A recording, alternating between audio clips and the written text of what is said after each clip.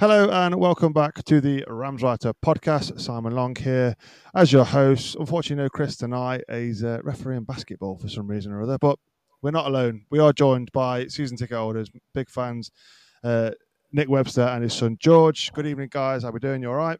Evening, mate. Evening, chaps. Good. Right. So, two games, two different results, two different styles of play, two different reactions after. A 0-0 draw at home to Cambridge, followed by a 3-1 win to Blackpool. Now, following the 0-0 draw, there were once again calls for Paul Warne's head. Nick, obviously we've had this before with you. So, what do you think? Why do you think just because we drew a 0-0 against Cambridge at home, fans were calling for Paul Warne again? I have no idea. We need to get out of this whole self-entitlement that we should be battering teams 4 or 5-0 at home. I don't understand it. Listen, if we were losing 2, 3, 4-0, yeah, fill your boots, go for it. You know, everybody's entitled to their opinion at the end of the day. However, we had the hangover from Cambridge during the Blackpool game. You know, 30, 40 minutes in, I don't know, George, 30, 40 fans, something. Yeah, Paul Warne, your football is shit, singing it at 0-0, not 3-0 down, at 0-0. Now, yeah, no, as I said, everyone's entitled to the opinion. How the hell does that help them players? The ironic thing about it is 3 sets of limbs that night, and they're all, everybody, the old stand were going mental when we scored. So it's kind of, I don't understand. We need to be collectively together in all this. We know the football's, okay, perhaps not the greatest, but we played some pretty good football Tuesday night at Blackpool. And again, and I said to you, it's so apparent now that we're struggling at home because of that expectation, kettle, small fish. Whereas away from home, we're playing pretty free flowing football. Not as great, but you know, there've been some good moves on the Tuesday night, I thought. And it just shows you don't go to Peterborough and score 4, or Bolton where we were really unlucky, or Burton Albion where we never get more than 1, or Blackpool where we get 3. So it's clear to see that we're having an impact as a collective fan base at home. I agree. Well, here's a funny stat for you. So after 10 games last season, Derby had 17 points. After 10 games this season, Derby have 17 points. No one was really calling for Rossini's head last season, but yet all of a sudden this season, people are calling for his head, and again it's because of the home form, and I just don't understand it really. Why is what you just touched it then? You said we've got this expectation of battering teams. Now, obviously, we've spoke before. Obviously, Chris has spoke before as well about he's not happy with the product. As far as I'm concerned, I felt we played some good football against Cambridge. We just couldn't hit a barn door. Well, we couldn't. Well, the problem was they defended. They could see what we were doing, trying to get out wide, trying to get balls into the box. They blocked all the crosses into the box, and the chances we did have really were the one where Fornor somehow hit the post from on the line, and then Waggy's header in the second half from 8 yards out over headed it over the bar. Blackpool, I'd say, was a bit of a different kettle of fish. As you said, there was a little bit of a hangover, and I felt that we did try and sort of play football. And I felt both teams were trying to suss each other out in the first 20, 25 minutes. Then we started getting through them. Then it kind of became end-to-end. Second half, then, I felt Blackpool were all over us. And we sort of went, right, let's do what people do to us when we're at home. We'll sit back and we'll hit them on the counter-attack. And boy, did we. But Tommy, this comes with a manager that knows how to get out of this league.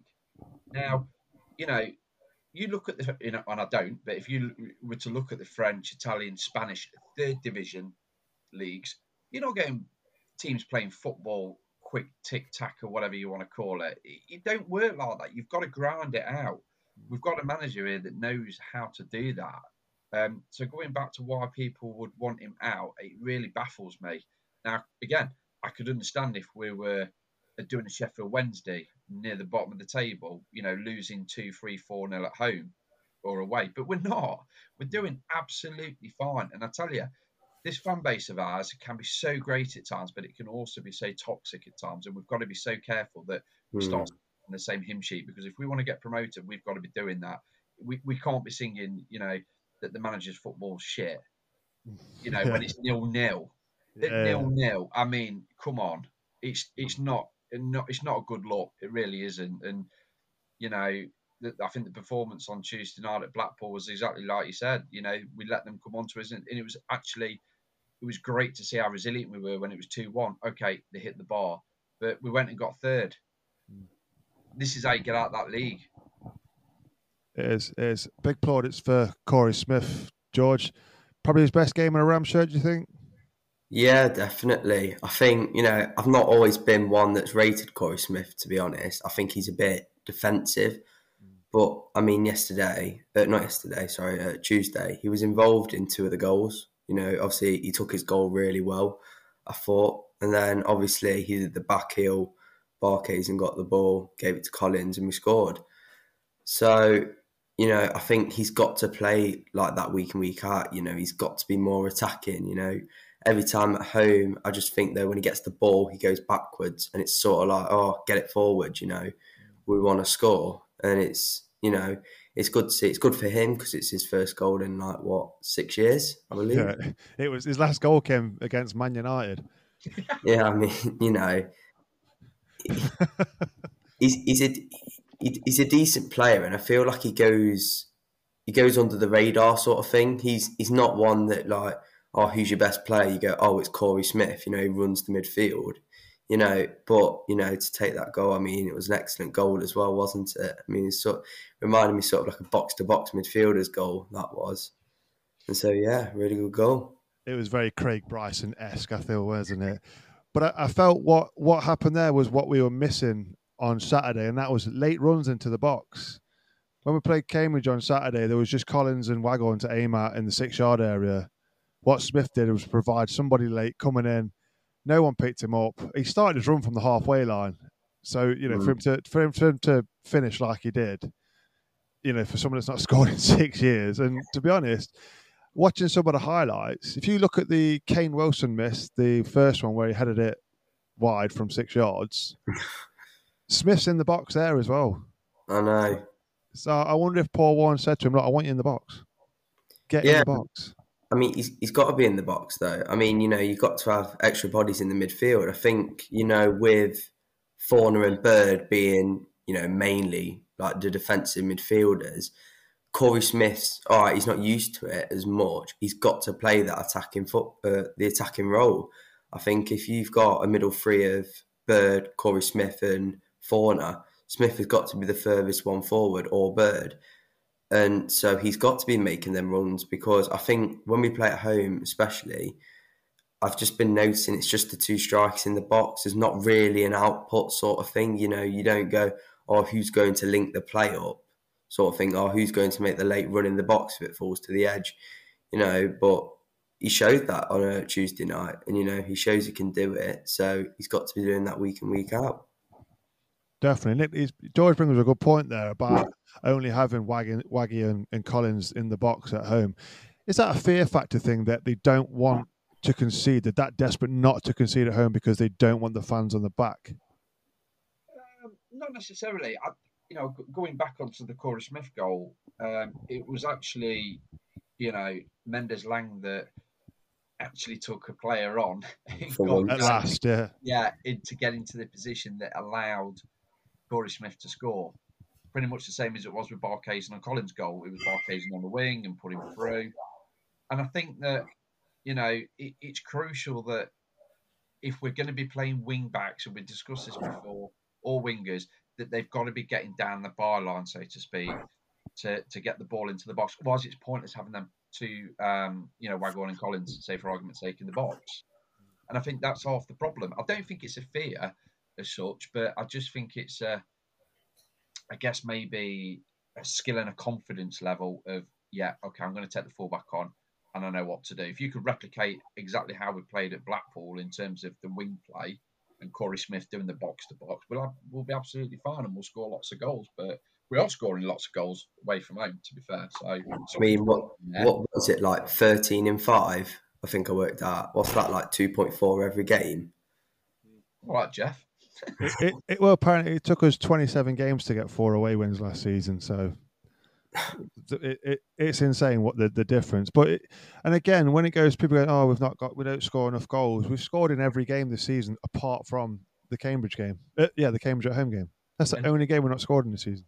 And how refreshing is it to see Collins and Dagenham as well, and Waghorn as well. And you know, we were talking about, weren't we, about McGoldrick, how we're going to replace his goals. And I made the point of that. I felt that we'd actually be better off without him, into not taking anything away of his quality, because Less reliable player, but we relied on him too much, and we played a certain way because of him. We are now not. We're playing a different way, and we're getting goals from different areas now. Just need Mendes, Langan, Barkhays, and Sibley to start chipping in, and all of a sudden you've got 6 or 7 goal scorers in the team. Definitely. Max Bird obviously made his return on Tuesday. He sort of played. He kind of played further up behind, obviously as a sort of 10. It looked like in the first half. I felt he was invisible for the first 20-25 minutes, but then he got involved. George, what did you make of Max Bird's return? Yeah, I mean, he's a quality player, isn't he? I think he needs to add more goals to his game. I think, if you're to be the top player, someone like Max Bird needs to be adding a good 8-10 goals every season. It's just, I don't know. For me personally, I don't know if he's better as that traditional defensive midfielder, where he's just controlling the game, or where Warne is playing him now as like the number 8. I haven't really seen much personally of him as the number 8. Hopefully, it'll come on. Hopefully he'll score some more goals because, against Cheltenham last season, he scored an absolute banger. So, he's got it in him. He's just got to be doing it consistently. Definitely, I agree. I mean, you look at him and you go, do you really want him sat back? And it's clear to see that Warne's playing him as the 8 or the 10, just to sort of, for his creativity, to try and create chances. And he was, and in fairness, it was him, I think, I believe, that was involved in both Kane Wilson chances that he missed in the first half. I generally feel sorry for him. The first one, fair enough. You did come across to him in the box, to head it. Yeah. But the second one, he did all the hard work, took it around the keeper, and to miss from 6 yards out and practically an open goals. But how refreshing, though, Simon, is that someone in that position that he plays is getting in that position of the pitch. Well, yeah. Took everyone on. Massive advantage, isn't it, for us? Huge. We know what he can do. And for me, the natural replacement is for him to replace Craig Forsyth, personally. So we've got that extra element of an attacking play rather than defence. He's crucial. He is. One player that me and Chris kind of touched on, but not much last week, is the new signing, Ryan Nyambe. Quality. Wow. What a player. Quality. I mean, he wins all the defensive battles, I've not seen much forward, going forward, but he just reminds me of someone that you could rely on, if a winger's taking him on, he's strong, he gets the ball, and I think it worked on Tuesday night when we were playing Nyambe and then Kane Wilson just in front.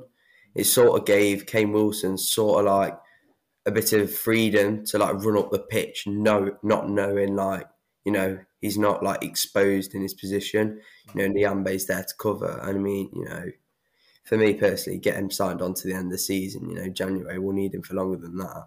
Yeah, definitely. I think we've finally replaced Nathan Byrne. Yes. Because for me, Nathan Byrne for me was highly underrated. And we brought in Nyambe and wow, what a player.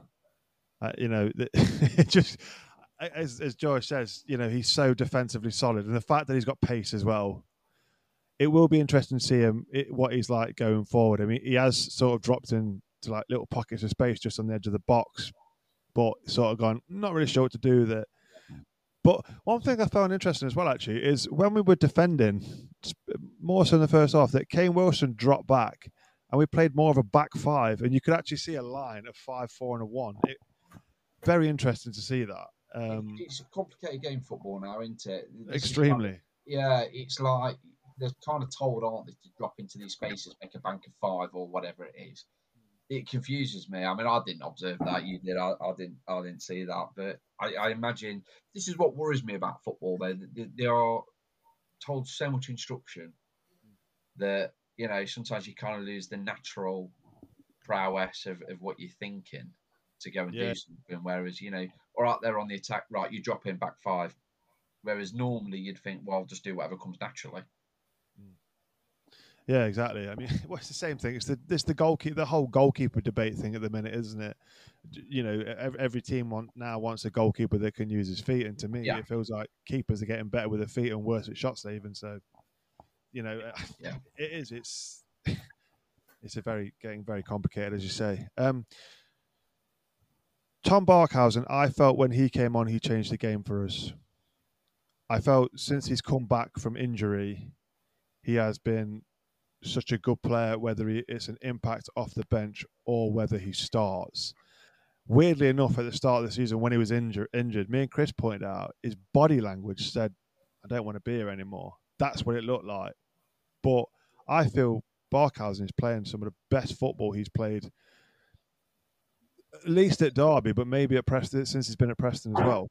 He is absolutely quality in this league, and it's what we missed last season was having some impact off the bench. Now we've got that. I felt on Tuesday we had our strongest bench. When you look at the fact we could bring Barkhausen, Horahan to come on midfield and shore up the midfield, it's so good to have that strength. And there's only numbers coming back. This is it, though. So this is what we're talking about. We're still in the kind of turnaround of transfer windows, aren't we, in terms of getting a squad depth, if you like. Yeah. I still think we're 2 or 3 windows short. Mm-hmm. But you look at the bench now, and you've just said it. All them players, game changers that could have gone. All right, if we need someone at set pieces, we've got Horan. We need to mix it up. Barkhausen, Sibley, Sonny Bradley. If we need a last-minute winner, we'll get Sonny Bradley up front because of the height. Lots of game changers, and you know this competition. And Barkhausen is going to thrive on this because he's going to be competing to want to obviously be in that lineup. We know he's got the quality. He just needs to perhaps do it on a more consistent level, and hopefully, if he stays injury-free, we'll see that. But yeah, I thought he did really well when he came on, and we'll be pushing for a start Saturday. To be honest with you, I thought he'd start on Tuesday, but I think me and G both said that fitness, you know, coming back from injury, perhaps a bit too soon.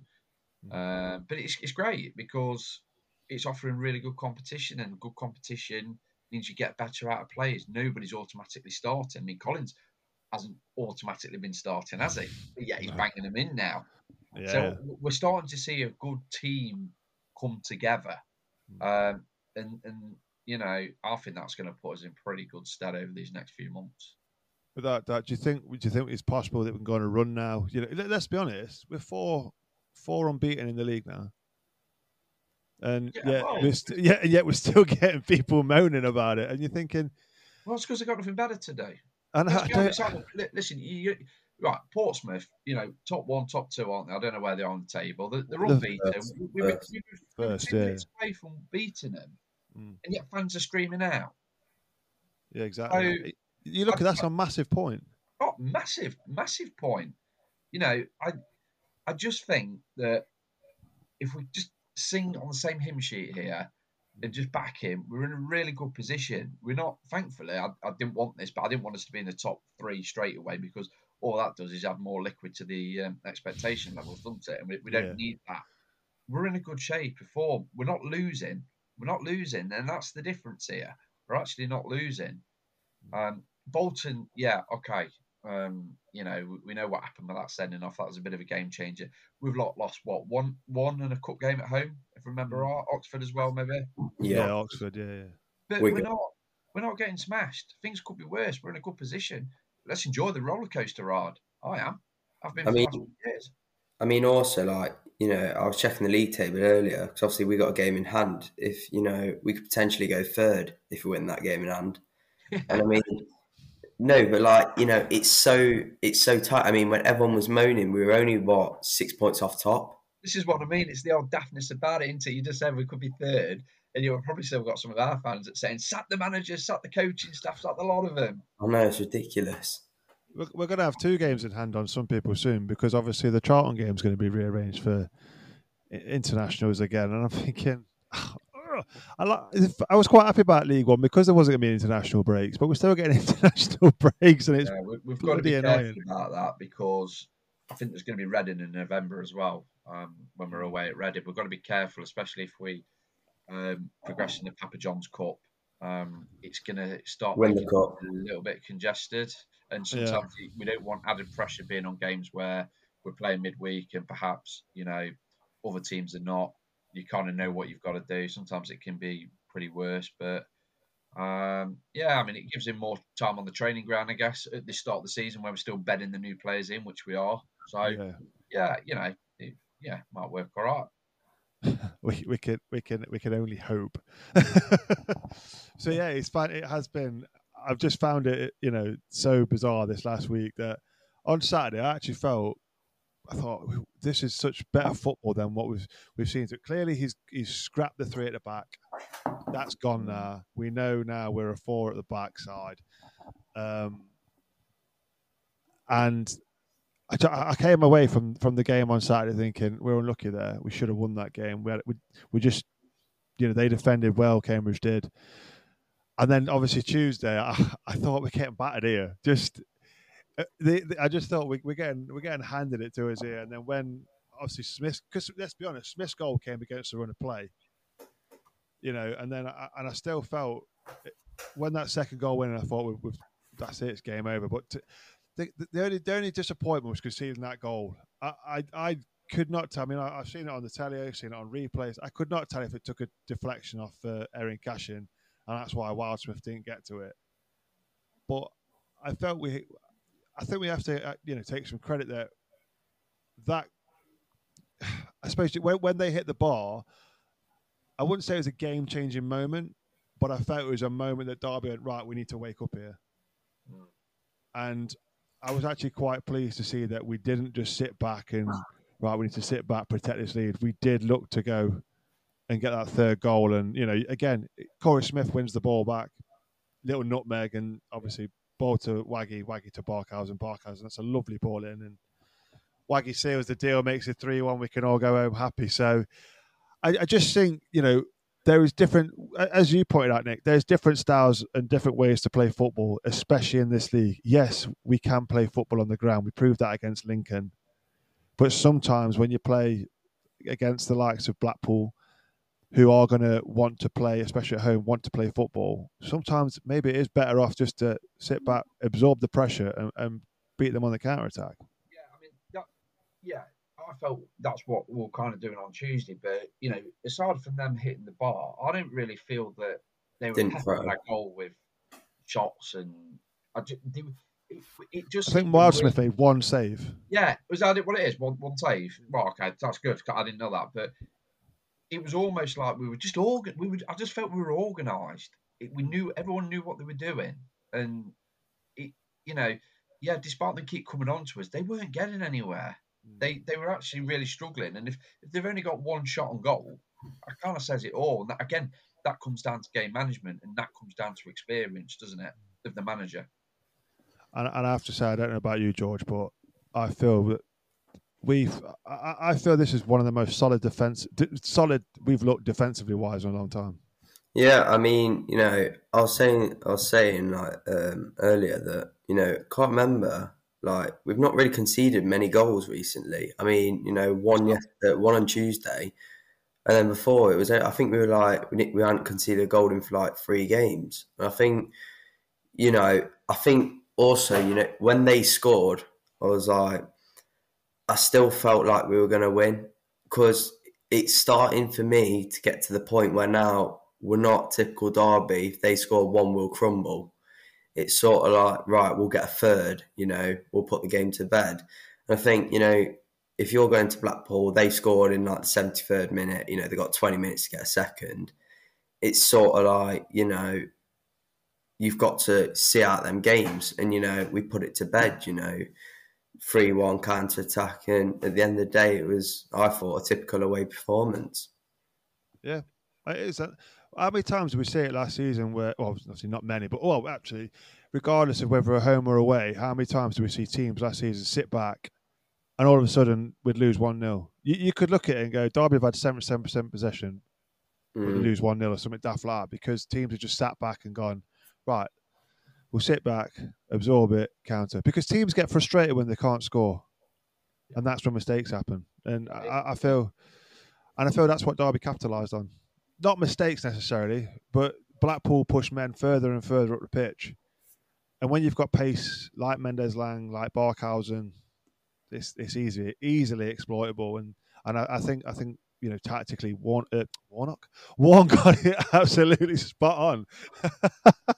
But it'd be nice for him to get the credit he deserves, I guess. Oh yeah. Because it's going to get out of this league. It's tough. You can't just go powerhousing expecting that. Not in this division anyway. That you're just gonna be all out attack and keep the ball, and you're going to be scoring 3 or 4 goals each game. It's not going to work like that. You've got to game manage it. So, like you were just saying, when it's 2-1, get them on the counter rather than just perhaps sitting back like how we used to do.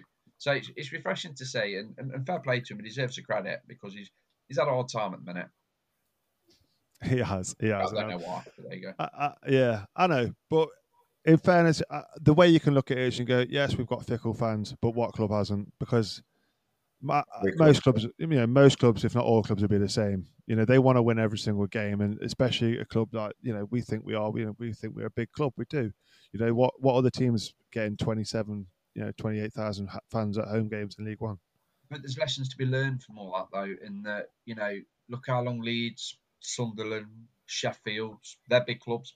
Similar size, fan expectation level. That's one of the reasons why they were down there, because they felt the same, that anybody, little Cambridge coming to Derby, to wherever, they should be turning them over 3 or 4. That's why they spent years down there. Yeah, and, you look at someone like Luton or Exeter that are pushing above. Swansea in the Premier League, Cardiff in the Premier League, Bournemouth in the Premier League. Little expectations, or collective fan base being together. I just find it crazy that we're not on the same hymn sheet, but we're not getting beat or smashed off the park. I don't understand. Yeah, I get it, because you would understand it if if Cambridge came to us, smashed us 3-0 at home. You'd probably understand it. I get it. But I mean, I don't go to watch. I guess, and I've got to be careful how I word this, but I'm just going to say it. I don't go to watch good football. I go to watch Derby play football. If I want to go watch good football, I go on a short break to Barcelona or Real Madrid, or I'll go and be a tourist and have a half scarf, go and watch Liverpool or Man United or something like that. I go to watch Man U in a minute. Yeah, I go to watch Derby, and the calibre of football is going to be different in the 3rd division versus what it's going to be in the Premier League, as much as it was different when we were in the old 2nd division, when we went up to the Premier League and we started playing the football with Baiano and Aranio and One Chop. That was very different to Sean Flynn and Darryl Powell playing at the baseball ground trying to get us promoted. You play at what level you play at to get out of that league, and then you build. So I go to watch Derby. I don't go to watch good football, if you like. If there's good football on show, great. But it would not influence my decision one iota.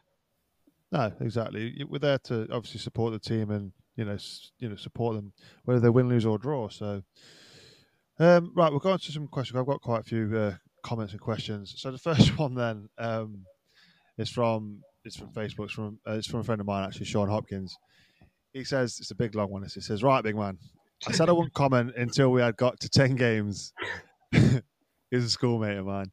I said I wouldn't comment until we had got to 10 games when contacted back a few months ago. Paul Warne, he's still the right man for the job. He is building. If it takes another year, fine. He will get us out of this league. I'd rather go out and do an Ipswich than go up and come down again. Think he has learnt from this. Players. Phil was still missing a Didsey replacement, but if we can chip in goals across the team, this would be fine. We also have a number of players coming back from injury, effectively new signings in one way. Promotion, maybe. 3 points on Saturday, and we're in the playoffs, and that's at the quarter point of the season. Quality of finishing, better away from home, but I think this will improve. Could we do the opposite of last season and get more points away from home? If we can take our chances more, though, like against Blackpool, winner, chicken dinner. There you go. Simon Phoenix podcast. Also, I love this one. Also, your grumpy mate Chris. Also, get your grumpy mate Chris down to Goose Fair to cheer him up. Oh, brilliant. We know he's a bit negative at Simon, bless him, but he makes some good points there, to be honest. And you know, we've always been poor away from home, and Pride Park's been a fortress. And for some reason, at the minute, away from home, we are finding it easier for whatever reason, you know. And I think it will just be one of them. I think it's the teams we've played. You know, look at like, you know, we've had Wigan, we've had Oxford, tough games. They're not going to be difficult. Cambridge again. They're a team that they beat Barnsley at Barnsley. You wouldn't expect that, you know. So they come and they sit in and they look to again play on the counter or try and nick a goal here and there. And he makes a good point about. I mean, obviously you've said it earlier on, Nick, about Didsey not being replaced. Well, he hasn't. But what we are getting is goals coming from elsewhere, goals coming from Waggy, goals coming from Collins. But I think we do need more goals coming from midfield. Yeah, personally. Yeah. I mean, he's hit the nail on the head with what he said, really. And I think replacing the old Didsey thing, it depends what we're kind of thinking replacing him with. Are we talking a number 9 here, or are we talking a kind of a Louis Sibley kind of player that just sits off the striker and it's going to chip in with 10, 15 goals? It depends which way you look at it, doesn't it? At the minute, quite a few players are scoring goals, and I don't think goals are necessarily an issue. But yeah, we're crying out for that attacking midfielder, though, aren't we? Central attacking midfielder. Yeah, that's pretty evident. But look, if there's no one out there that we think can be better, then I'm glad. On the other hand, then we're not splashing silly money about because we need to fill those boots. You know, we've got to remember this.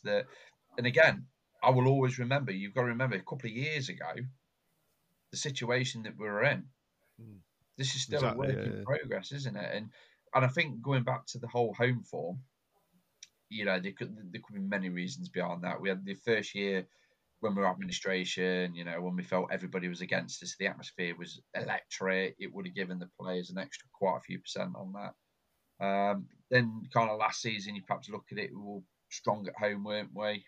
Battering teams last season. Yeah, and then this year it's just kind of, it's almost like the seesaw's gone that way, hasn't it? And it's filled up with expectation now. It's probably the expectation, though, because we're battering teams like, I mean, Morecambe 5-0, Forest Green 4-0, sort of like, you know, teams like Cambridge, Fleetwood, it should be the same. It should be 4-0, 5-0. That's like the fans' mentality at the moment. And I think people are calling for Paul Warne's head because what he did last season, I mean, you know, a team don't go on a 20-game unbeaten run last season and, you know, are a bad team. So I think fans know what Paul Warne's capable of. It's just we've underperformed this season so far.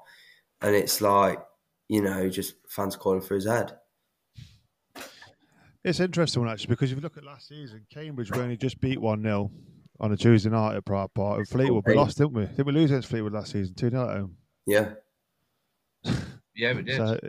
So it swings and roundabouts, isn't it? If it was that easy to get out of this league, all those clubs that I've mentioned before, plus Charlton, plus Ipswich, Portsmouth, I could go on and on, would have been out after year one, and they've not. There's a reason for that. It's because you can't come into this league that you're going to be turning those teams over. It don't work like that. These are proper, in my eyes, proper footballers that really care about playing football and that are doing it for the real passion of the game.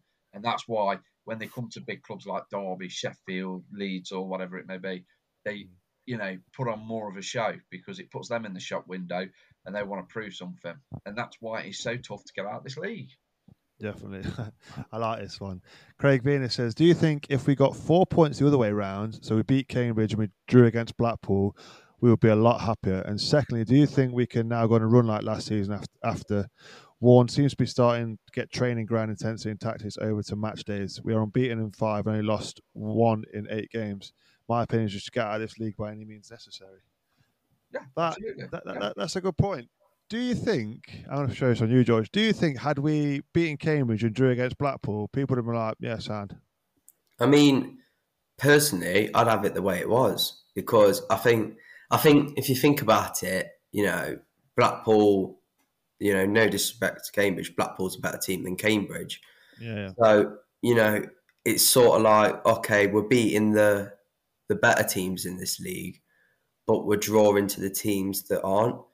So it's sort of like, we can beat the big teams, can beat the better teams, but we have to get the results against smaller teams. I think if we'd beaten Cambridge and drew to Blackpool, it's like, all right, we've won a game at home, but we've not beat a team that will be in and around where we are come end of the season. Yeah. I think it's positive to see that we are beating, the likes of Peterborough, Blackpool. We're beating the teams that are going to be around us next season.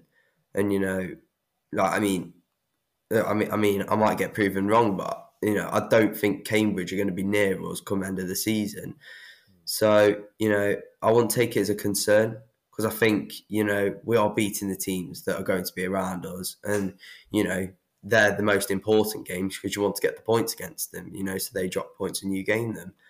But for me, it's not a cause of concern because I think, we've got enough quality to beat them teams. It'll just come in time. Yeah, that's a good point, actually, because last season we couldn't beat those around us. Well, you look at it, we lost against Plymouth twice. Sheffield Wednesday drew and lost. Ipswich drew and lost. Peterborough, we win and lose. Can't remember. Oh no, I think we beat them both times at home and away, don't we? I remember right. No, we lost to Peterborough away. We lost. Oh yeah, we lost. Yeah. And Barnsley, we beat them at home and lost away. So yeah, it's a good point, to be honest, because last season we couldn't beat those teams around us. Those, and you expect Blackpool to be up there, there or thereabouts, and you look at, as you said, I agree. I don't think Cambridge just had a bit of a freaky start, and they were in the top 6 after 3 games, and people were like, "Oh my gosh, Cambridge!" Yeah, but then the reality hit them. I was actually listening to Dino Marmry on the way back on Radio Derby. He was doing a segment with Dave Fletcher, and the Burton manager. Yeah, and he was quite complimentary in the front Cambridge 4, saying, how well they are, how good players they are, and he said they've got another 4 on the bench that are pretty decent. Now, I'm not taking Dino's word for word, but just maybe we kind of underestimated Cambridge somewhat with the quality that they have. And, I know they didn't really pressure us, but at the end of the day, they didn't concede. And for them, it's a great point away from home, wasn't it? And we just couldn't break them down at the end of the day. But again, if Mendez-Laing had scored in the first minute, it's from 6. Yeah, he kind of he keeps doing that. He keeps getting the ball stuck under his feet and just put it 20 yards in front. Yeah, exactly. He's got the gas. He's running against a 35-year-old centre back. I know he's going to win that race. Well, I know. That's another thing. I think, and I kept saying it on Tuesday night to George. We so lack that pace up front, Definitely. What's that player? John Joe Jones or whatever it is. Tyrese John Jules. Yeah, Tyrese John Jules. I think he'll do something because for me, he offers the pace for the middle. I think we're sort of having to go out on the wings. I mean, Mendez-Laing, Barkes, and I mean it's sort of like the aging sort of thing, so the pace isn't going to last, and when that pace does eventually go, which it will, where's the pace coming from? I mean, apart from them two and John Jules, is there really any quick players in this team? I mean, like going forward, Wilson potentially, Ward potentially, You see, I think they'll be better utilised in other positions, though. Yeah, we should be in a situation where we want to play them in their preferred position, and then strengthen that attack. Now, if because I'm not convinced by Washington still. I think he offers something different, but stretches the game. But I don't think he's not. No. For me personally, he's not really the solution long term. I mean, he's 31. You come in for a season or two. I was saying it to you before the window that we need players between the age of 23 and 27, and I think that will come in the next 2 windows. I mean, what were we linked with? What's his name from Charlton? Corey Blackett-Taylor. Yeah. Winger. He's 25. That's what he's on about him. Yeah, and I know he's good. No, and Tyreek Fosu, I'd have him as well. Still a free agent somehow. See, there we go. So you should be on their recruitment board, mate. Definitely. Yeah, no, I agree. I think, yeah. I mean that game, the Cambridge game, was shouting out for somebody like John Jules because they had no pace. If we could have got in behind them, they were done. We saw on the couple of times that Barkhausen got in behind, and you look at Mendes-Lang every time we had the ball in the wing, they put 2 on him because they knew that's where the trouble was. The pace, they didn't have it. So absolutely, but I think as well, Simon, we all know that. Paul Warne knows that, and sometimes the transfer market conditions don't allow you to get that kind of striker in at the right price. yeah, So we've just got to be, mindful, I guess, of one coming out of admin, so near that we don't want to be past mistakes from last, but also that perhaps the quality is just not out there at the minute. It's clear and obvious that we need that striker with pace. It's so clear, and I think that's why Jules will come in because he's that player to offer that. But it doesn't mean that they don't know that because it's so obvious that we do need it. Sometimes it's just refreshing to see that we're not just splashing silly cash out just because someone's fast, because it don't even work out, is it? No, exactly. And you see, actually, from the last couple of transfers that came in, the likes of your Kane Wilsons and your Nyambis, they are in that age bracket. Yeah. The 20. So, we're not just looking at, players that are in the 30s and whatnot. We are looking for that age bracket. And to be honest, when you look at like obviously the likes of Sonny Bradley that we bring in and Curtis Nelson, yes, they're in the 30s, but for a centre back, that's where you want them. And when you've got someone like Cashin next to him, there's your youth. Yeah, absolutely. I totally agree. It's finding that balance. And the midfield, Fornah as well. Don't get George started on Fornah. I tell you what, on Saturday, some of the touches he did, and the best thing there was a little kid, bless him, sat in front of me, and there was a time where the ball had gone, and Fornah stretched his leg out, kicked it over his head, and then turned and played it back, and I went, I can't believe our best player is an ex-Forest player. Yeah. And this lad turned around and went, what? Who is? And I went, Fornah. He was like, he's from Forest. I went, yeah. He was like, oh my gosh. He was like, he couldn't believe it, bless him. He got misguided in his youth, bless him. Oh, but yeah, Fornah, wow. What a player. Do you know who he reminds me of? And it sounds stupid. The way he is with the ball at his feet, he reminds me of One Chop. Yeah. Do you know his big, long, dangly legs? And the way you think the ball's getting away from him, the next minute he's pulling it back. He reminds me of so much of Paolo One Chop. It's unreal. And to get him, again, another player that I felt, wow, that's, against Bolton, he scored the own goal. It's like, oh, for God's sake, another, but since then, he's not let it affect him. And I think he's just grown into that midfield, and he's made himself virtually undroppable now. George, I'll let you have your say on him. Yeah. He's dying to come in and say what he wants to say about Fornah. Let me have a go.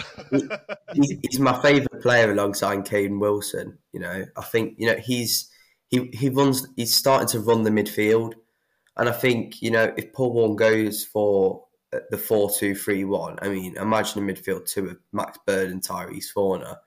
I mean, for me, at the moment, that is, championship level midfield, in my opinion. I think, especially with him being, 24, he's got years in him. You can build on him, he can stay for quite a long time. He just looks so composed on the ball. I think he also adds that bit of bite. I think we've missed that since Shinny's gone. I think we've been quite soft in the midfield, and I think, against Cambridge and Blackpool, challenges were coming in left, right and centre, clean ones, not like dirty ones. He's starting to cement his place in that midfield that you'll go, who's going to start today? The first player on the team sheet, Tyrese Fornah. It's starting to become that way. I agree. I just think he's definitely got something. He is absolute quality, and you think you just yeah. I'm mesmerised by him. Him and Nyambi, I've literally fallen in love with over the past couple of weeks. You what? Sorry, Nick. League One Trippier. Yeah. I was trying to work out what they were singing. That's what it is. It's from the League One Trippier, basically. Yeah.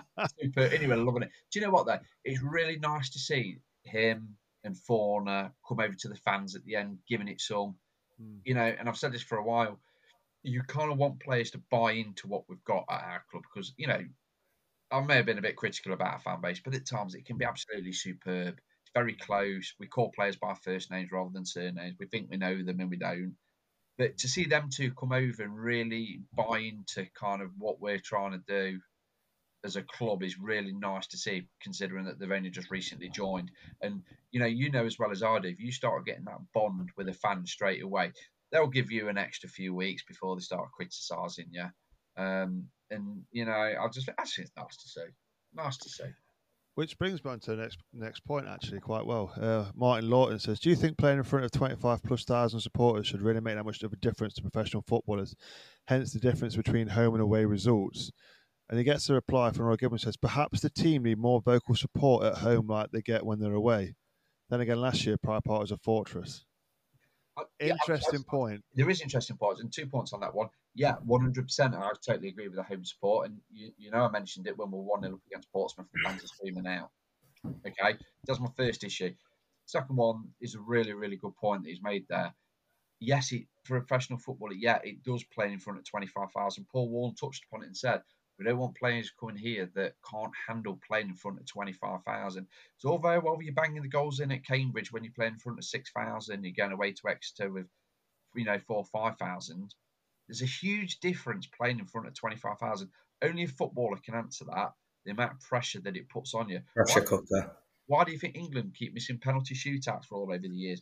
The pressure that they feel in front of because they know it's these aren't professional. The players that we've kind of trying to get are not ones that have played in front of 40, 50, 60,000, bar than maybe the Mendes Lang and you could argue Barkhuizen at Preston. But it is a big thing. It is a big mentality thing. And that's why we've not made some of the signings because we don't feel that they can, do what they do in front of 25,000. Too much pressure. Yeah. He's got a point, he has. It has. It's a brilliant point. And again, it is, and it goes without saying we are, our fans expect big things, from being in the Championship, from having, 25,000+ fans every week. But we had players in a squad that were used to that. Yeah. Now we've got to build from players that aren't used to that. Do you know what the ironic thing about this, Simon, is that we say with this, we say with that. I've been following Dog probably home and away 30 years. I've seen 2 promotions. We're shit. Yeah, I'll give you that. Yeah. What planet do we live on? Where we kind of think that we've been playing and doing this. We've done 2 promotions and probably spent I can't remember 4, 5, 6 years Prem maybe combined with that 1 year. I mean, outside of the promotion 20 odd years. I mean, come on, we're not. We seem to think we're better and bigger than what we actually are. Yeah. And they are the facts. 2 promotions, and only one where there wasn't a playoff final. Yeah, and that stems from the fact that we've won the league twice back in the 70s. Yeah, 100%. But times move on. How many times do we sort of get at Forest fans for living in the past? We've won 2 European Cups. We're now doing it. It's how it is. I did hear chants actually on Saturday of champion. Was it Saturday or Tuesday? I think it was Tuesday actually. It was Tuesday night. Champions of England. You'll never see that. Yeah. Well, the thing is, though, it depends what kind of fan base you're talking to, doesn't it? It's like when Leicester come, Champions of England, you'll never sing that, and then we sing back twice Champions of England, you'll never ever sing that. That was the cup game, wasn't it? Yeah, I remember that. Yeah. I remember that well. But so it is. It's a very valid point, Nick. Two promotions in 6-7 years in the Premier League in the past. What 30 years? Yeah. Crikey me, am I that old? Bloody hell! Well, I remember the first promotion as well. That's. I mean, George has been following home and away now for. Not seen one. He's not seen one in 8 years. How old it? 8 years. 16. So we're not won a promotion in 16 years. Because he was born Arsenal away, so that's obviously when it went downhill. So you think even back to then, since their last promotion, 17 years. Yeah. Are we really that big? Ooh, when you put it that way, Nick. Yeah, because it just shows how long we. And I think the problem was, we got promoted. We shouldn't have been promoted, or if we got promoted, have owners that are going to, put some corn behind what they did. They didn't. We got relegated, and then we festered in the bottom ends of the championship. McLaren came in, turned it out, and all of a sudden that's when we're massive again. Yeah. Yeah, we had a few years of expectation level, but you look at it now. You fast forward when we absolutely, showed Brighton off the park in both of those two legs. And now they're in Europe. Forward 10 years or whatever it is, 8 years, I don't know, whatever it is. They're in Europe, and look where we are. And, make no mistake about it. That QPR game, if we had, kept that peak team, we'd have been in Europe within 3-4 years. Yeah. But I think I agree. I absolutely agree with that. So, and that was the plan. That was the former owner's plan. Well, it was, but talk about expectations. Are we just saying it's because the owner goes and spends money, or is it the size of the club, or is it a mix of both? That's a good point. It is a good point, but yeah, maybe, yeah. You've absolutely just everyone's thinking now. 17 years. 17 years. And one relegation. Yeah. So, technically two relegations. One from the Prem and then one from the Championship to League One. Sorry.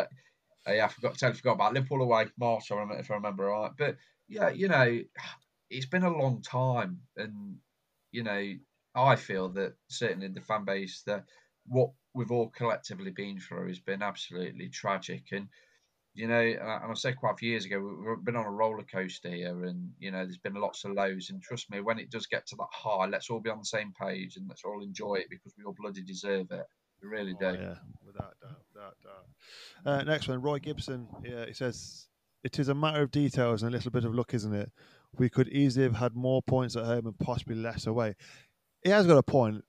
When you look at the games we've lost at home, the Wigan one especially. Was it the Wigan? Yeah. 2 mistakes cost us on that game, and there was the Fozzie shot that he should have got his second goal, and it just But it is fine little details that things could go right, things could go wrong. Blackpool could have scored rather than hit the bar, and all of a sudden it's 2 points this week and not not 3. We don't concede late against Portsmouth. 3 points against Portsmouth. Yeah, it's far margin, Simon. But for me, it's.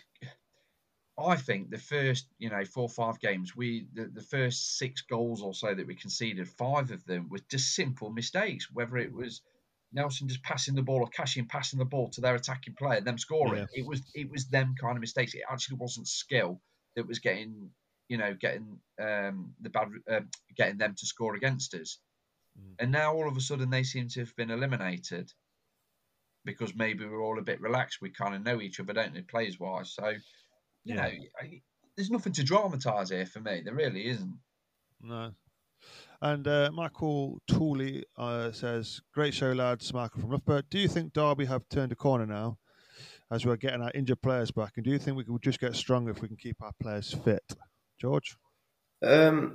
Yeah, I think, I think the amount of players that have been out injured, I don't know why. I don't know if it's, the training, if they're working too hard, they just get injured, It sort of feels like an injury-prone squad at the moment. I think, if everyone gets back to full fitness, this team, is like really good. And I think, we'll probably say it and we'll probably lose to Cheltenham 1-0 seeing as they've not scored all season.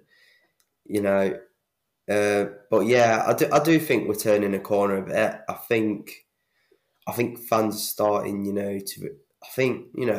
apart from Blackpool, I think fans are starting to realise, you've got to get on Paul Warne's back.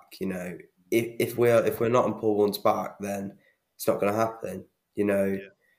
It will turn toxic, and it will eventually get to a point where we'll just get smashed one game, and that'll be it. We have, got to keep the faith with Warne. All my mates are saying at school, they're like, "Oh, Paul Warne out." And I said to them, give it till next time this year when he's had 3 windows to change it all up. And if we are not doing well, then yes, you can form an opinion on him. But I think at the moment you've got to realise he's only really had 1 window to change everything. You can't change anything overnight. I think, you've got to give him time. I think in January, I still think we'll bring in a good 4 or 5 players. I think, you've got to get the right balance. I don't think we've got it at the moment, but I do think there's a turning point. Yeah. A couple more then just on TikTok. Fozzie says, will Nyambi still be getting game time after Ward's back? Oof. Well, you'd hope so. It's an interesting one, isn't it? And I think the answer's got to be, yeah. I'd start him. Don't change a winning team. Exactly. He's our best right back, in my opinion. Yeah, I prefer Ward higher up the pitch, in all fairness. I think he's got such a good ball on him to cross into the box. You can't be having him lambing at what does it back. offer us that we haven't had in a while? Competition at right back. Who would have thought it?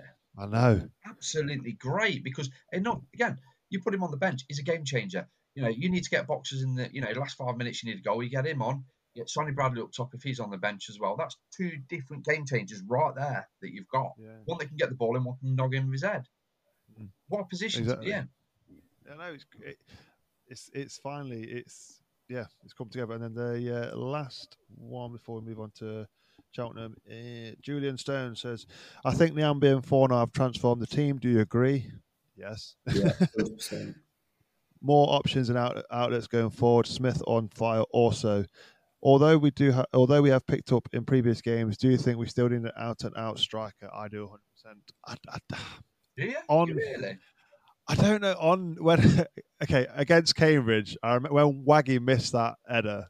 Yeah. I literally went, why do we not buy? I shouted out, why do we not buy a striker in the window? This is what happens. But then obviously we go to Tuesday and it's one of the things, isn't it? It's to look, I don't think we do so. I genuinely don't believe we do it. I think we've got 4. I think we've got 4 players that all offer something different. Age isn't on their side, but I think for this season, unless someone really good comes in, then I think the 4 that we've got are more than. Well, we don't know about Jules because we haven't really seen him, have we? As such, but I think he'll come good. I think I think he reminds me of a Derby striker. Not one that. Just let's be honest, we haven't really had let's say an out and out goal scorer. 25, 30 goals a season. All right, McGoldrick, but he wasn't out and out cross the ball and he's going to tap it in. I think John Jules sort of links the play up sort of thing, brings the midfield into it. And I think that's where the likes of Max Bird, Fornah, Smith, Horahan are going to get all the goals. Because at the end of the day, you don't need someone that's going to bang in 25. If everyone gets about, 10 goals a season, still the exact same amount of goals, and it's better because it's coming from more areas of the pitch. I agree. You look at. I know it sounds ridiculous. We look at Man City. Yes, Haaland got the majority of their goals last season, but they get goals from everywhere. Yeah, whether it's Foden, Grealish, Rodri, Kyle Walker. Now they get goals. De Bruyne. They get goals from absolutely everywhere. And I think it's a good point. Why do you need one player that's banging you 25 goals in when you've got 4 or 5 players that are getting you 10, 15 goals in? I mean, you become predictable as well. I think if you've got someone that's scored 25 goals, I mean, last season towards the end of it, everyone was sort of realising that opponents were realising man Mark McGoldrick, keep him out of the game. Exactly, man Mark McGoldrick. If it this season it's sort of who's going to score? What they're going to do. I think John Jules. I think when he comes back, I think he'll be a very important role in this team. I think, he's been brought in, not just for pace, I think, for creativity. Because, I mean, when he came on against, I think it was Bolton. When he came on against Bolton, he was getting into them positions, winning a couple of fouls around the edge of the box. I think that's what we're going to need. Yeah. I do. I agree. I think, he does look at, from what I know, it's only YouTube clips I've seen of him, but again, and what we've seen at Bolton, he does look like a player that he can get into spaces, he can run in behind defences, stretch defences. Seeing it's like a home game as well. I think he'll play more an important role at home than he will away. I think, I said it before, I said that Collins, I think he'll be more important in the away games, the Tuesday nights, the 1-0s, the 2-0s away from home. Whereas, is he really effective at home? You know, big pitch. It's not really worked for him so far in his Derby career at home. Yeah, and I think that's where you get the advantage of Waggy having played here before. He's used to it. Yeah. You know, he's used to our fan base. And in fairness, watching the end of the game, you saw Waggy. He took everyone over to the Derby fans, and you actually think, well, actually, you know, when you've got someone like Waghorn, knows the fans, know what they want, and what the fans want, then you just, you know, you follow his lead. And definitely. You know, so I think, yeah, you make a good point there. Collins last season was better away from home, and again, I think he'll be a better away from home this season. And you're going to rely more on Waggy. But that's the option you've got now. Rotation. Yeah, that's the crucial thing about it. Is you know, we're talking about it now. All right, Washington comes on. You know, if you need the game stretching last 20 minutes, then you bring Washington on. You know, we've got options, and that's the really good thing about it at the minute. You know, we're talking about number 9, and we're thinking about not playing him at home. That's pretty unheard of, really, if you think about it. But we've got that option now. We actually can say that, and we've not been able to do that for the last couple of years. So it's great. Exactly. But we can't be at home every week, and we're away this weekend against Cheltenham. So Cheltenham then struggling. 1-0 Cheltenham written all over it. Don't. It's because they've not scored, have they? They scored in the cup against Bristol Rovers. That's the only goal they've scored this season. Not scored in the league. Curtis Davies got sent off as well. I know. Poor man. That was it. That was the one, wasn't it? You thought, you know, see Curtis Davies again, but yeah, saying that, and the horrible thing is that they drew against Portsmouth as well. Mm. Yeah. Cheltenham did, yeah. They drew against Portsmouth. Really that was away from home. Wow. Did Portsmouth do what Derby did then? Expect to be bankrolling them or rolling them over, and then end up coming away with a draw? And if they wanted their manager out, possibly. But I mean, yeah. Okay, first of all, then, we'll go. What team would you go with now? Because obviously we've got a lot of players we can actually choose from now. I'd go same team. It's got to be the same team, you know. Same starting 11 or the 11 that finish. I'd go the same starting 11. I think, you know, Barkhuizen's, you know, I see Barkhuizen, especially with getting his fitness up. I think, you know, because he's not fully fit yet. I see him more coming off the bench, last 20, you know, when they're, because I mean, I don't really think Cheltenham, you know, have got like a pacey defence. And I think you get Barkhuizen on last 20 minutes, you know, if we're 1-0 up, they'll have to push for a goal, stretch the game. You know, he'll come on and, you know, hopefully do something. So I'd go the same team. Nick? Yeah, as boring as it's going to be, I absolutely echo what he said there, literally to the point of Barkhuizen. I must have mentioned it at the dinner table or something. He's just carbon copied what I was going to say. But no, you don't change your winning team from the last game, really, especially away from home. And yeah, there's arguments about Barkhuizen, but I'd probably agree with what George said, and that I would leave him for the last 20 minutes. There's no reason to change unless you think there's a change. Unless there's like a bit of fitness. I was just going to say, so our captain stays on the bench then? Yeah, absolutely. Yeah, well, who are you dropping? Exactly. It's that same old question. You can't. If he scored, you're not going to drop Forner. You're not going to drop Max Bird. So maybe Horahan would come in for Bird. Maybe on a fitness point of view, maybe. That's my only thing. I could see. This is again. You mentioned obviously Collins. I think again, someone like Horahan might be used more at home, simple for his set pieces, and the fact he's used to playing in front of big crowds. Yeah, he's used to, you know. Yeah. So yeah, I can't see any reason to change anyone, to be honest. As harsh as that might sound on Barkhuizen, who got what? Did he get 2 assists, Barkhuizen? 2 assists. Yeah. 2 assists, and doesn't start the next game. Maybe if he scored, perhaps. But who's the only thing you could look at? You go, well, we'll bring him on for Mendez-Laing, and that Mendez-Laing loose. Do you know what? That's not a bad shout. I look back at what Mendez-Laing offered us that game, and without sounding too critical, it was probably only that run that he scored from. You know, this kind of run that we want all the time and that we don't get. Yeah. I could actually, you know, if Barkhuizen came in for Mendez-Laing, you could go, okay, yeah, you probably deserved it. You offered 2 assists, you've only offered 1. I mean, I know.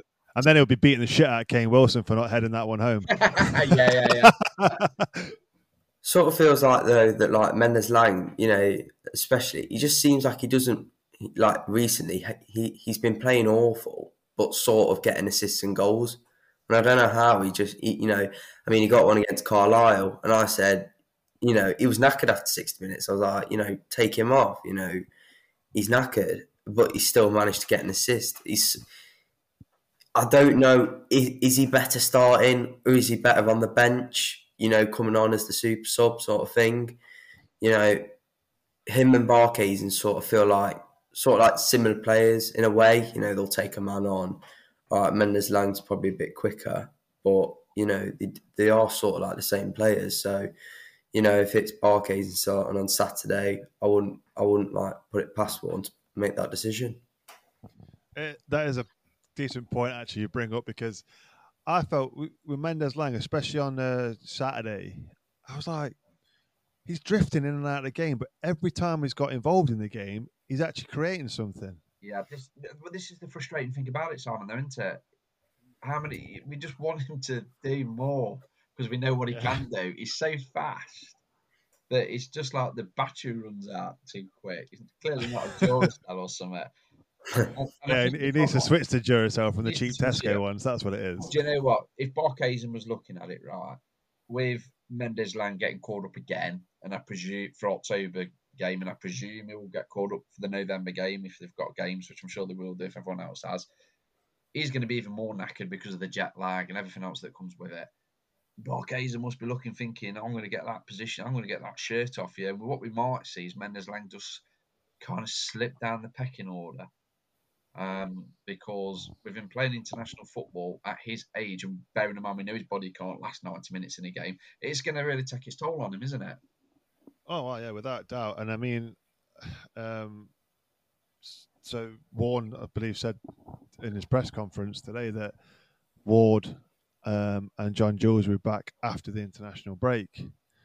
All of a sudden, then you've got 4 fit wingers. Yeah, great competition.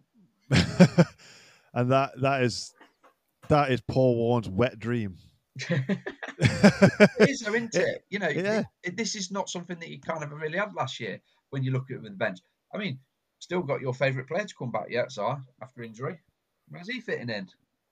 Oh, yeah, Liam Thompson. Yeah, 2-game wonder. Well, I forgot about him. That's. But he had 2 good games, then got injured, and it was a bit like. And now you go in, but this is it. He changed. He changed games. He had impact on games and made a difference when we needed it. And he gets injured, and all of a sudden now you go in. Well, where's he coming? Yeah. It's great. It's such a different situation that we're in at the minute, and you know, when he does come back, he's going to struggle. He's going to struggle because we're not going to play. As I said, you're never going to play him on the wing when you've got 4, 5 quality wingers. Can't play him as a wing back either. No. So it didn't work. No, and this is it, you know. And I said on the last show that Derby need an identity. I believe we're finally finding an identity, and we need some sort of consistent starting 11, which we are now. I get it. Say 11. You always want that back 5 the same, the goalkeeper and your back 4. That now seems to be a consistent. You know, Wildsmith, Fozzie, Nelson, who again another game he's absolutely grown into this team. Absolutely. Cashin and Nyambe at right back. That back 4 is sorted all day long. You can't change that now. The midfield, yeah, granted, you could potentially mix things up for, you know, against who you're playing, creativity. You look at the wings now and you go, well, Wilson, Barkhuizen, Mendes Lang, 2 out of 3 every game can start. Up front now you've got, you know, you've got rotation there. Waggy, Collins. That's what you want. Yeah. As long as you've got that back 5 that's sorted, that's going to give you consistency in defence. Then you change it depending how, you know, what team you're playing going forward. Yeah, I agree. But I also think that Forner and Smith have kind of nailed their roles, I'd say. I don't think we're going to see them two drop. So then all of a sudden you're then thinking, okay, that leaves Bird, it leaves Horahan fighting out for one position. Then do you think it might be that Bird might leave in January if Forner and Smith keep this up? Well, yeah, it's a good question. But Simon's talked about this for a very, very long time, and I've had my opinion on it that as much as I love Max Bird, from a stat point of view, he's not done it. It did make me chuckle. Sean Barker said on when he says, "Oh yeah, Max Bird's playing the 10, he offers creativity and goals." I thought, goals? What goals? Where he's had one goal in how many seasons? Yeah, so it doesn't offer you goals. And if you're playing him as a 10, you want someone that's going to offer you goals. Now, see, this podcast, I was going to bang on about Corey Smith, but I mention him every single week because for me, he's Mr. Consistent. He is, yeah. He is, as George said earlier on in the show, he is that player that keeps everything ticking over. Yes, he makes mistakes occasionally defensively, gives the ball away, but he'll always track back and he'll always try and win it back. That's one thing he does do. He doesn't go let his head drop and go, ugh, and then just let someone else deal with it. So for me, Corey Smith, I've said it every week. He for me is a 7 out of 10 every week, and I'm so glad that he's finally got some reward for his hard work. Yeah, do you know what? If he starts adding a few more goals to his game, he'll be player of the year. Yeah, because that's what we notice, isn't it? It's not just hard work and consistency. It's got to be goals, hasn't it, or something along them lines. And for me, if Didsey didn't get 25 goals last season, Smith would have been my player of the year. Yeah. People that understand football, and that's no disrespect to others that don't, people that know the game know what he does. I'm talking coaches level here, not your average fan like me. But people that coach the game and manage, they will know how important he is in the cog of all of this. Oh, it was like Michael Carrick. Nobody used to notice Michael Carrick in games. Yeah, they didn't. No one went, "Oh, what a game, Michael Carrick!" And then it wasn't until I guess he got older and he went, "Wow, actually, Michael Carrick." And players started, players would do, interviews players that used to play with him do interviews. Oh yeah, Michael Carrick, one of the best players. You didn't notice him. I felt like that when Darryl Powell left. Yeah. And I know Michael Carrick's a bit extreme, but it kind of puts something in your head that it goes, I see what you're saying now. But yeah, Darryl Powell, another player that just went about his business, kept the midfield ticking over. Yeah. And that for me is what Smith did. That midfield battle is something I feel that we've not had a midfield where we go, right, who we're playing for 10 years now. Yeah. Since we had Hughes, Thorne, Bryson, Hendrick, and Eustace. Yeah, you bang on there, mate. You bang on. We've not had a midfield that like this that we can go, shit, I don't know who to play. Yeah. It's great. And do you know what? Competition's healthy. It's good. Sometimes to get the best performance from a player, you need, not to think that you're automatically going to be starting, which I'm sure Horahan probably would have thought maybe a year ago. I don't think he'll be thinking it anymore, which is great because then we start thinking, okay, let's get another 5% out of him now. Max Bird, yeah. I'm Max Bird, I'm 23. I've been linked with Championship League clubs. I must be starting. No, absolutely not. This isn't the case, Sunshine. It's for you to prove why you need to be in that team because, we've got some good midfielders. Definitely. And I just on that, I wonder if someone's had a word with Erin Cashin. Because for me, his performances have improved. Absolutely, they have. You have to give him credit, though. In fact, we were talking about last time that I came on, and I was questioning where his headspace would be. Can you imagine? Kind of set up for life. Premier League move. I'm sure he wouldn't have had any disrespect to Derby, but a move to the Premier League, set up for life, living down south, nice, and then all of a sudden, you've got to go again playing third division football when your big move's gone. That must have been a real hard thing because he would have been thinking in his head, okay, they'll come back for me in January, so if I just stay injury free, I'll be fine. He was absolutely putting his body on the line on Tuesday night. Especially when he came to the fans. When he came to the fans, he was loving it. Is it? He's had a word in saying, we're going to sell you in January, or is a new contract going to happen? Because I'd keep cash in. I don't think he has really anything else to offer. As in I don't think he can improve his game as much because he already seems sort of like a mini complete defender. What else is in his games that he could offer? But he's still a very valuable asset to the club. So I think he's got to get tied down to a contract. He's a very important player. I potentially think it could be one of them Jason Knight scenarios where we give him a deal just to keep some value in him, and then we sell him anyway. Same with Max Bird. Yeah. Because at the end of the day, we've got to start looking in January going, we've got so many players here that run out of contract this season. Who do we want to keep? Yeah. And that includes... It's going to start getting tricky in January, I think, because it's going to be stick or twist time, and we're going to have to make a decision on certain players. I would like to think that they would show a degree of loyalty and sign a new contract, but be allowed to leave. Yeah, agree. Okay, so... That's January, but this is obviously prediction times now for Saturday. Score predictions. George, I'm going to go with you first. Right, well, I said 1-0, but I don't think it will be. I think 3-1. I think we'll win. He's put a goal in there. He's put a goal in there. I think they will score, but I think it will be like 3-0 and they'll score in like the 86th minute. Goal scorers? I think Collins will get 2.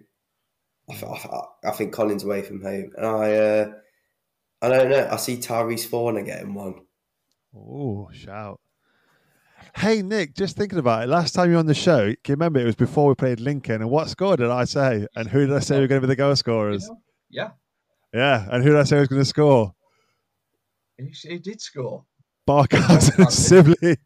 I couldn't believe it. Forget asking me what I think. What do you think? I know. Yeah, go on, Nick. I'll let you chuck your score in there. Well, actually, I don't know if it's father like son, but whether we think the same. But I actually thought 3-1, except that I think that Cheltenham were going to score in the first minute, and we'll all have a little mini meltdown. But then I think Collins will. What, like last time when he scored in the first minute? Yeah. Oh yeah, for that corner. It was a corner, wasn't it? Yeah. I'm going 3-1 Derby. I feel that the confidence is high, and we should be pushing. To try and get as many goals as we can. So that's why I'm going 3-1. There's no reason why we shouldn't be. Scorer? Collins 2. I don't know about he's just copying me at this point. Huh? He's copying me at this point. That's what, when you said it, that's why I went like that, because I knew that's what I was going to say. I'm not going to go Forner, though. I'm going to go for a Max Bird 30-yarder like last time. Oh, here we go. Right, mine then. Yours is the important one because you get it right. Only once in about 6 seasons of doing this. I'm going to go 4-0. Oh wow! I just think we're going to rip into shreds. I don't know why. I just fancy us to. For me, we're at the stage of the season where we were last season, where we'd started to gel, and it was like, right, let's start ripping the hell out of teams. And I think Cheltenham, no disrespect to them, but they are where they are. Yeah. Do you not think this is a test of the players' mentality, that they can go out and do that and prove it? It is, and that is what I was going to say. I feel that sometimes last season we got too complacent when we played these so-called minnow teams, if you like. And I think it's time now that that Paul Warne says to him, go out there, show this team what you're about, what you can give us. Don't be complacent, because they will fight. Doesn't matter that they've not scored a goal all season. And go out there and show them that you're Derby County. And that's all he can ask for. And I think we'll go do that. And I personally think Collins will bag, Mendez-Laing will bag, Curtis Nelson's going to bag from a set piece, and I'm going to go Corey Smith for the second. He's going to feel it, mate. So, yeah. That's what I'm going for. But, yeah, I generally think Cheltenham, Derby, this is where Derby need to put a marker down and show the league that they mean business. It is. It is when they're bottom of the league and they haven't scored. You've got to be, they're at the lowest they'll ever be. So we've got to punish them. It's as simple as that. Yeah, exactly. You can't. You've got to. If you want to win this league or get out of this league, you've got to be brutal, and that means going away to teams like Cheltenham, terrible run of form, and just put them out of misery. That's true. Essentially. Interestingly, though, as you pointed out, they got a point at Portsmouth. Why did they get a point at Portsmouth? Because they dig in. Well, they've got heart, they've got fight. Yeah, so. But if we score an early goal, they've got to come at us. And I think if they come at us, it's the best thing. We don't want them sitting back. Because looking at the games that we've played, we've only had 36. I mean, Blackpool, I think we only had about 40% possession. That don't matter, does it? Yeah, I know, but that's what I mean. Teams are coming on us, and I think that's, we've always said that that's a good thing. We don't want teams sitting back on us. We just don't do well when teams sit back on us. I mean, when we played Cambridge, the possession that we had, what was it, about 65? We just couldn't break them down. The games that we've won, we haven't had the line of possession, and I think that's a good thing because it shows that the other team got the ball. We're letting them come at us, and then we get them on the counter attack. There is that, but I think this is what I mean. We need to put a marker down, and we need to start breaking teams down, and that means doing things that we did on Tuesday. That means late runs into the box. Fair enough. Get the ball wide, but get players coming late in. That's where you get the goals from. Yeah. Simple as. Paul Warren admitted after his interview, we've got to learn to break teams down. I could come in here and go, Nick, how do we break teams down? Well, if you knew that, you should be coaching Derby. Yeah. It comes with confidence there, doesn't it, as well? Exactly, yeah. Football is a confident sport at the end of the day. And if you've got confidence, it will just come naturally and you'll just do it. And it will just come. Definitely. Guys, thank you so much for coming on tonight. It's been an absolute pleasure having you both. Chris, I know you've listened. You're sacked. So just kidding. He shall be back next week. Thank you guys that have listened and sent in your questions. Remember to like, share, and subscribe. And hopefully we'll be coming back and we're talking about another win. Games are coming thick and fast. It's getting to be Saturday, Tuesday this month, isn't it? So plenty of travelling for you pair as well. I take it you go Notts County as well. Yeah, obviously, yeah. Looking for. Are you going Exeter? Exeter's on a Tuesday night, isn't it, as well? Yeah. He came out of school last time for it. That's why George's was another day at school. Get it. It's only half an hour, really. Well, no, an hour really, wasn't it? Yeah. Needs to be done. Sound. Obviously, loyal fans, you see. That's what we like. But yeah, guys, thank you so much for your time tonight. It's been an absolute pleasure. Appreciate it, mate. Yeah, so fingers crossed for another win and we can get that promotion train rolling once again. Thank you for listening. We shall see you again next time. And as always, come on, Derby.